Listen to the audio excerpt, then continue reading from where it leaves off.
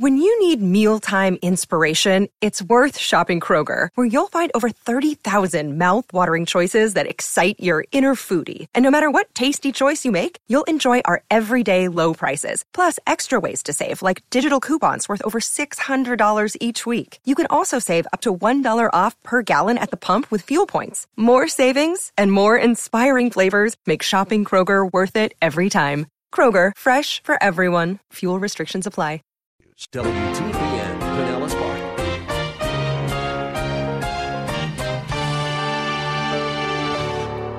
Now this is an incredible scene, and I want you to use your imagination, and I want you to use it this way. I'm going to quote from one Bible teacher who pictures the scene taking place this way. He says, "This was a national holiday in Israel.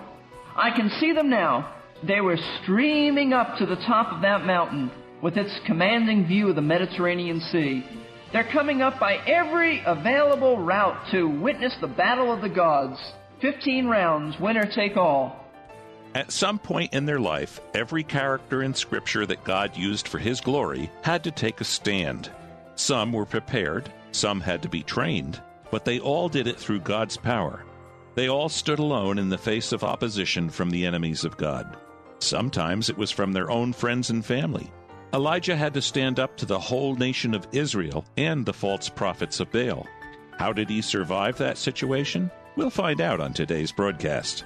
Welcome to Verse by Verse, a daily radio Bible class with Pastor Steve Kreloff of Lakeside Community Chapel in Clearwater, Florida. At the end of the broadcast, I'll tell you how you can get a copy of this lesson at no cost to you. Today we begin another message in our continuing study of the Old Testament prophet Elijah. It's entitled, Standing Alone with God. And this first part of the message is about the challenge of standing alone. Open your Bible to 1 Kings chapter 18, and we'll be starting with verse 20. Here is Pastor Steve. I'd like you to turn, please, in your Bibles to 1 Kings chapter 18. And we have been studying about Elijah the prophet, that great Old Testament prophet. Man who was not supernatural, but he lived a supernatural life. And we want to look at the event that he is remembered for, perhaps more than any other event. And that is found in 1 Kings chapter 18, starting at verse 20 to verse 40. "So Ahab sent a message among all the sons of Israel and brought the prophets together at Mount Carmel. And Elijah came near to all the people and said, 'How long will you hesitate between two opinions? If the Lord is God, then follow Him. But if Baal, follow him.' But the people did not answer him a word. Then Elijah said to the people, 'I alone am left a prophet of the Lord, but Baal's prophets are 450 men. Now let them give us 2 oxen, and let them choose 1 ox for themselves, and cut it up, and place it on the wood. But put no fire under it, and I will prepare the other ox and lay it on the wood, and I will not put a fire under it. Then you call in the name of your God, and I will call in the name of the Lord. And the God who answers by fire, He is God.' And all the people answered and said, 'That's a good idea.' So Elijah said to the prophets of Baal, 'Choose 1 ox for yourselves, and prepare it first, for you are many, and call on the name of your God, but put no fire under it.' Then they took the ox which was given them, and they prepared it, and called on the name of Baal from morning until noon, saying, 'O Baal, answer us.' But there was no voice, and no one answered. And they leaped about the altar which they made. And it came about at noon that Elijah mocked them and said, 'Call out with a loud voice, for he's a god. Either he is occupied or gone aside or is on a journey, or perhaps he's asleep and needs to be awakened.' So they cried with a loud voice and cut themselves according to their custom with swords and lances until the blood gushed out on them. And it came about when midday was past that they raved until the time of the offering of the evening sacrifice. But there was no voice, no one answered, no one paid attention. Then Elijah said to all the people, 'Come near to me.' So all the people came near to him, and he repaired the altar of the Lord which had been torn down. And Elijah took 12 stones according to the number of the tribes of the sons of Jacob, to whom the word of the Lord had come, saying, 'Israel shall be your name.' So with the stones he built an altar in the name of the Lord, and he made a trench around the altar large enough to hold 2 measures of seed. Then he arranged the wood and cut the ox in pieces and laid it on the wood, and he said, "Fill 4 pitchers with water and pour it on the burnt offering and on the wood." And he said, "Do it a second time." They did it a second time. And he said, "Do it a third time." They did it a third time, and the water flowed around the altar, and he also filled the trench with water. Then it came about at the time of the offering and the evening sacrifice that Elijah the prophet came near and said, "O Lord, the God of Abraham, Isaac, and Israel, today let it be known that thou art God in Israel, and that I am thy servant, and that I have done all these things at thy word. Answer me, O Lord, answer me, that this people may know that thou, O Lord, art God, and that thou hast turned their heart back again." Then fire of the Lord fell, and consumed the burnt offering, and the wood, and the stones, and the dust, and licked up the water that was in the trench. And when all the people saw it, they fell on their faces, and they said, "The Lord, He is God. The Lord, He is God." Then Elijah said to them, "Seize the prophets of Baal, and do not let one of them escape." So they seized them, and Elijah brought them down to the brook Kishon, and slew them there. Later today, a Super Bowl will take place. It will be a contest between 2 football teams designed to determine which one is the champion of the football world. People from all across our nation and even in other countries will be watching the game on television and rooting for their team to win. Now, you may not realize this, but the original Super Bowl was played in Israel a long time ago, a few thousand years ago for that matter, and the participants were not football teams at all, but rather there were Jehovah, the Lord God of Israel, versus Baal, the false god, who Israel was following. And they weren't playing to determine who ruled the football world, the sport world, but rather they were playing to see who ruled the hearts of the Jewish nation, God's people. And while there were many fans watching this contest between Jehovah and Baal, they weren't evenly divided. In fact, everybody but one was rooting for Baal. The one person rooting for the Lord God was that lone, solitary figure called Elijah the prophet. That's obvious of what I'm referring to because I've just read this. This account is the contest on Mount Carmel between Elijah's God, Jehovah, and really not Baal so much, but the 450 prophets of Baal. Because technically we can't say it's a contest between the Lord and Baal because Baal doesn't exist. There is no other God except the Lord God. Baal doesn't exist. So it's really a contest between the Lord and the false prophets. Even though from the people's perspective, and even though we might communicate it in a different way, from the people's perspective it was a confrontation to determine who was the true and living God, either Jehovah or Baal. But Baal really doesn't exist. It never has. But I want you to know that this isn't just a story to tell us about a contest. This is more than a contest between the true and the false. It's really a message about one man, Elijah, who stands alone. And he dared to stand alone with God. He dared to look at all the people of Israel and all the false prophets of Baal, and he dared to take his stand with God even when it wasn't popular. Now, if you've been here for some time, you know that Elijah has been hid by the Lord for 3 years. There's been no rain in Israel. There's been no dew. There's been no water at all. There's death all around. And for 3 years, though, God has hid Elijah, and he sustained him. And the one major reason that he has hid Elijah is not just to sustain him, though that's the truth, but he has been in hiding. The Lord has hid Elijah to prepare him and to train him and to get him ready for this contest. And now his hour has come. And now we get to see Elijah emerge from seclusion. And we observe Elijah as he takes his stand against Ahab, all Israel, and the false prophets. He has been prepared for this hour. And we need to carefully watch Elijah. We need to observe him, and we need to learn from him. For while you and I will never have the opportunity to stand upon Mount Carmel and stand against 450 false prophets of Baal. As Christians, those who claim to be on the Lord's side, we need to be reminded that we will stand alone for the Lord. In fact, many times we will have the opportunity to stand for Him. Standing alone is one of the most difficult things that we could ever do, because all of us want to be popular. All of us want the approval of our peers.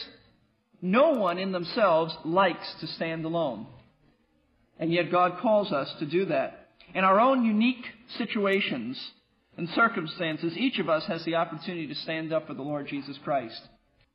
Even when no one else stands with us. Even when others ridicule us. Even when others taunt us and laugh at us. You may never stand upon Mount Carmel, but you will have to stand alone at work, at school, some of you in your homes, some of you with relatives, acquaintances, working associates, friends at school. And we need to learn from Elijah's example. We need to learn the principles of standing alone with God. So this morning, what we want to do is we want to go through this story verse by verse, looking at the story, but more than looking at the story, we want to be pulling principles out of the story, principles on standing alone with God. And that's really the title of this message, Standing Alone with God. And I really think that is the flow of Scripture, because previous to this, what we've looked at is Elijah being prepared. God is focusing on Elijah.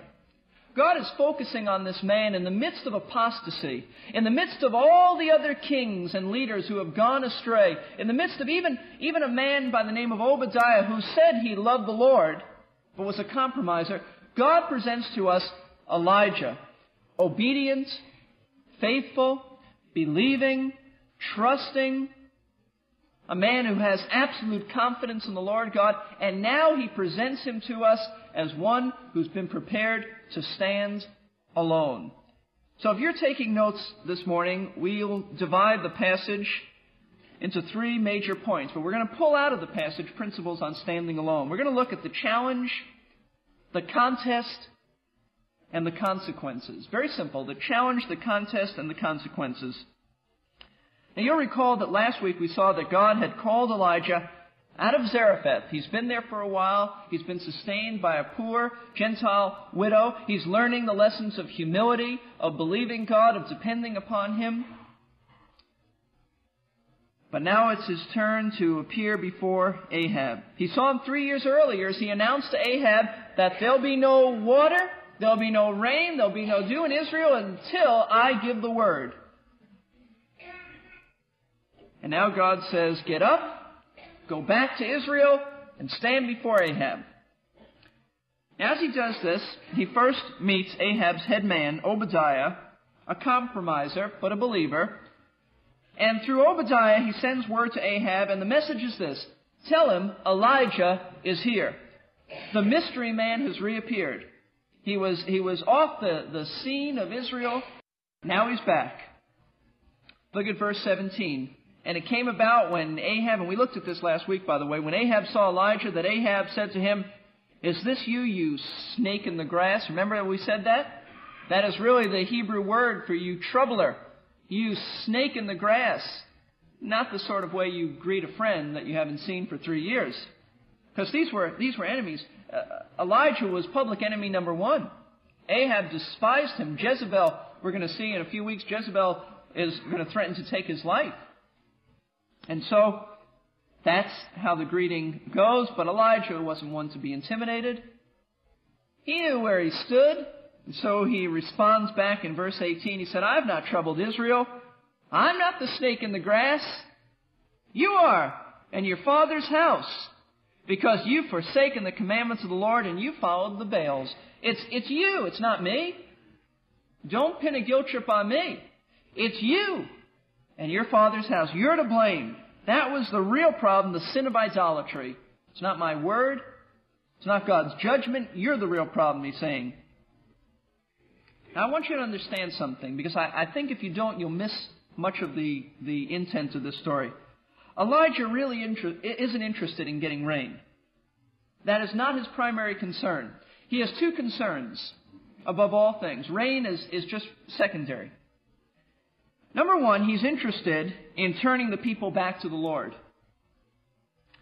He is concerned with God's reputation, not rain. Elijah is concerned that the Lord God is recognized by the Jewish people. That is a man concerned with God's glory, apart from any physical needs that he might have. But number two, he is concerned that Israel remains focused on the Lord. And so his second concern is to rid the land of the false prophets of Baal. And Elijah has a plan. Now, God is going to give him this plan. We don't learn this until the end of the story, but Elijah's not making this up. God is communicating in his own unique way, as he did in the Old Testament, to his prophet. Two concerns: turn the people back to the Lord, get rid of the false prophets so that the people will have their focus remain on the Lord. So he makes a challenge to Ahab. This is his plan.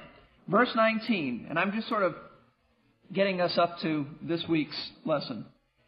Then he said, "Gather to me all Israel at Mount Carmel, together with 450 prophets of Baal and 400 prophets of Asherah." And now Asherah was the god of the grove. It's another false god, and I'm not even sure how they're connected, and Bible scholars are not even sure. But it's really not that important for our lesson, because apparently they never show up. Maybe they knew what was going to take place. They never show up. All we hear about is Baal's prophets. And these are the ones, he says, who eat at Jezebel's table. And so that's the challenge. Now, Ahab, you get the people, and you get the false prophets, and you get them up here. So, verse 20 says, "So Ahab sent a message among all the sons of Israel and brought the prophets together at Mount Carmel." Now, this is an incredible scene. And I want you to use your imagination. And I want you to use it this way. I'm going to quote from one Bible teacher who pictures the scene taking place this way. He says, "This was a national holiday in Israel. I can see them now. They were streaming up to the top of that mountain with its commanding view of the Mediterranean Sea. They're coming up by every available route to witness the battle of the gods. 15 rounds, winner take all. It's a scene of contrast. By far, the overwhelming majority are gathered on this side. Here are the 850 prophets of Baal and the prophets of the grove, clad in their expensive, beautifully colored garments. Around each neck hangs a piece of metal deliberately designed to catch and reflect the rays of the sun, for they worship the sun.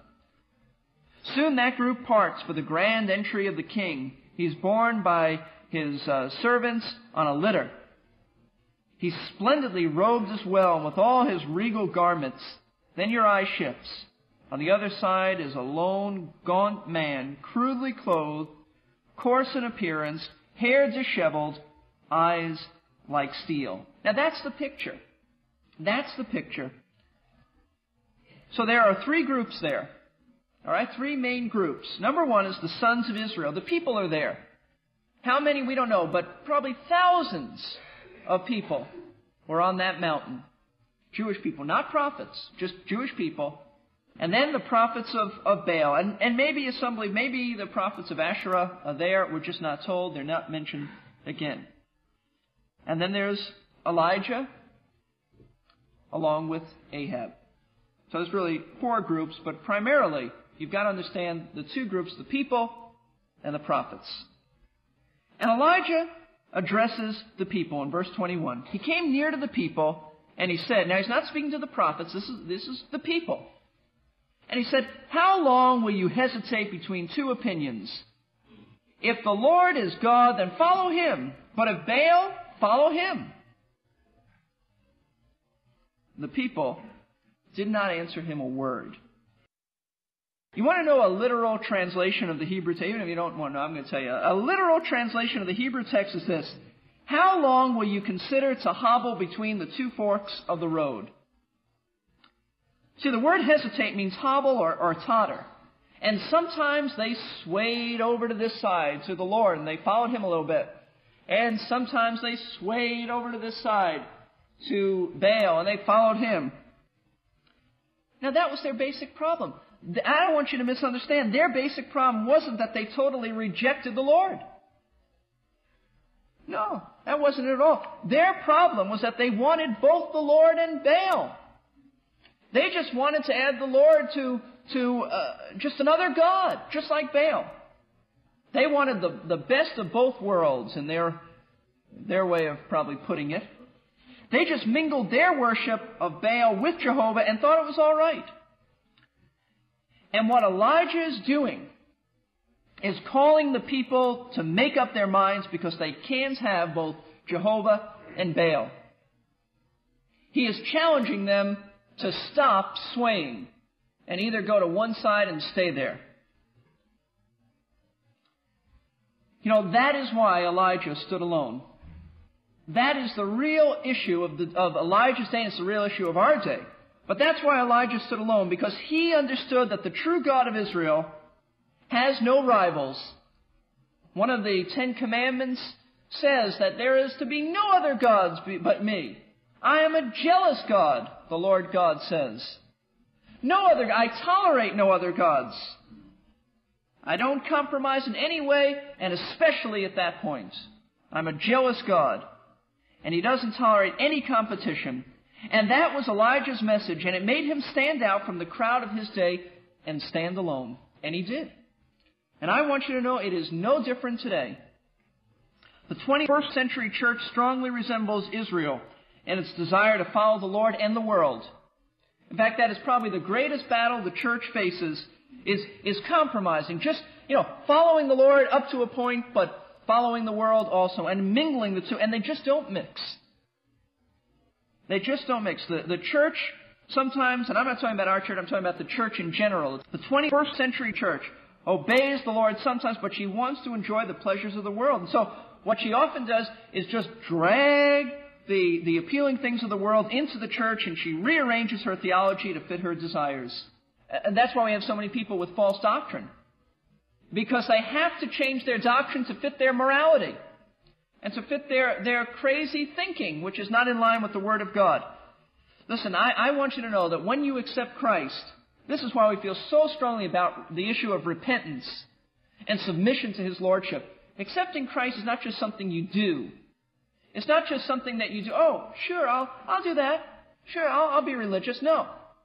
In 1 Thessalonians chapter 1, we read about, this was a great church, but verse 9 of chapter 1, Paul is commending them. This is one of the greatest churches. Paul says in verse 9, "For they themselves report about us what kind of a reception we had with you, and how you what? You turned to God from idols to serve the living and true God." You see, Paul recognized that you can't follow the world and follow the idolatry that represented your old way of life and follow the Lord. You either have to turn from one, at least have that desire to turn from one, and you turn to the Lord.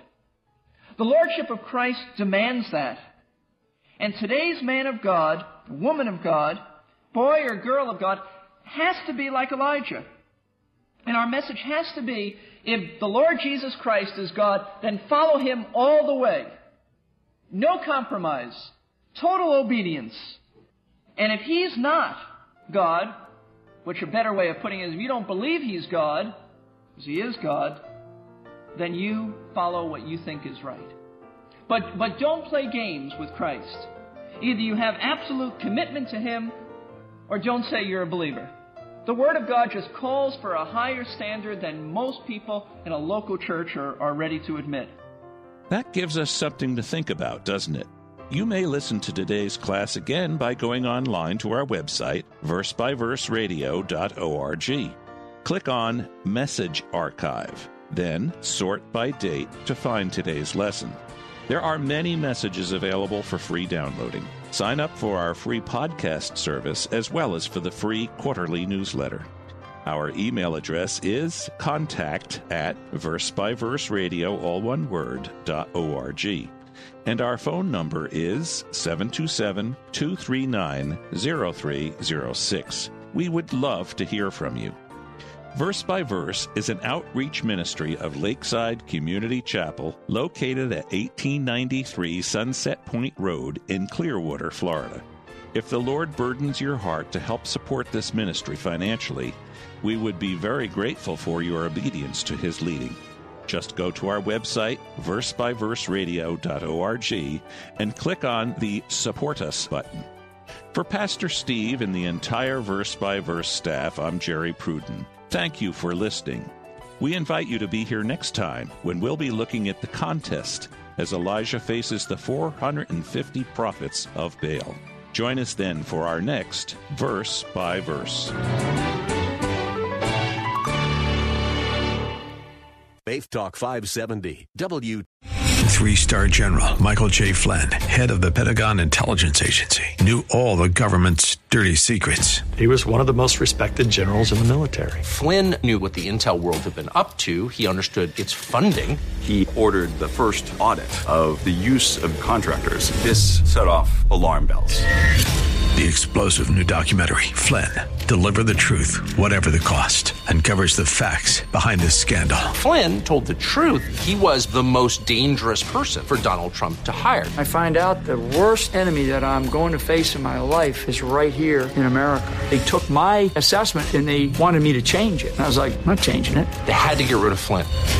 With in-depth interviews, archival footage, and never-before-seen personal records of the man behind the headlines. I just felt like I was drowning. Flynn, Deliver the Truth, Whatever the Cost. Available now. Watch it today. Go to salemnow.com. salemnow.com.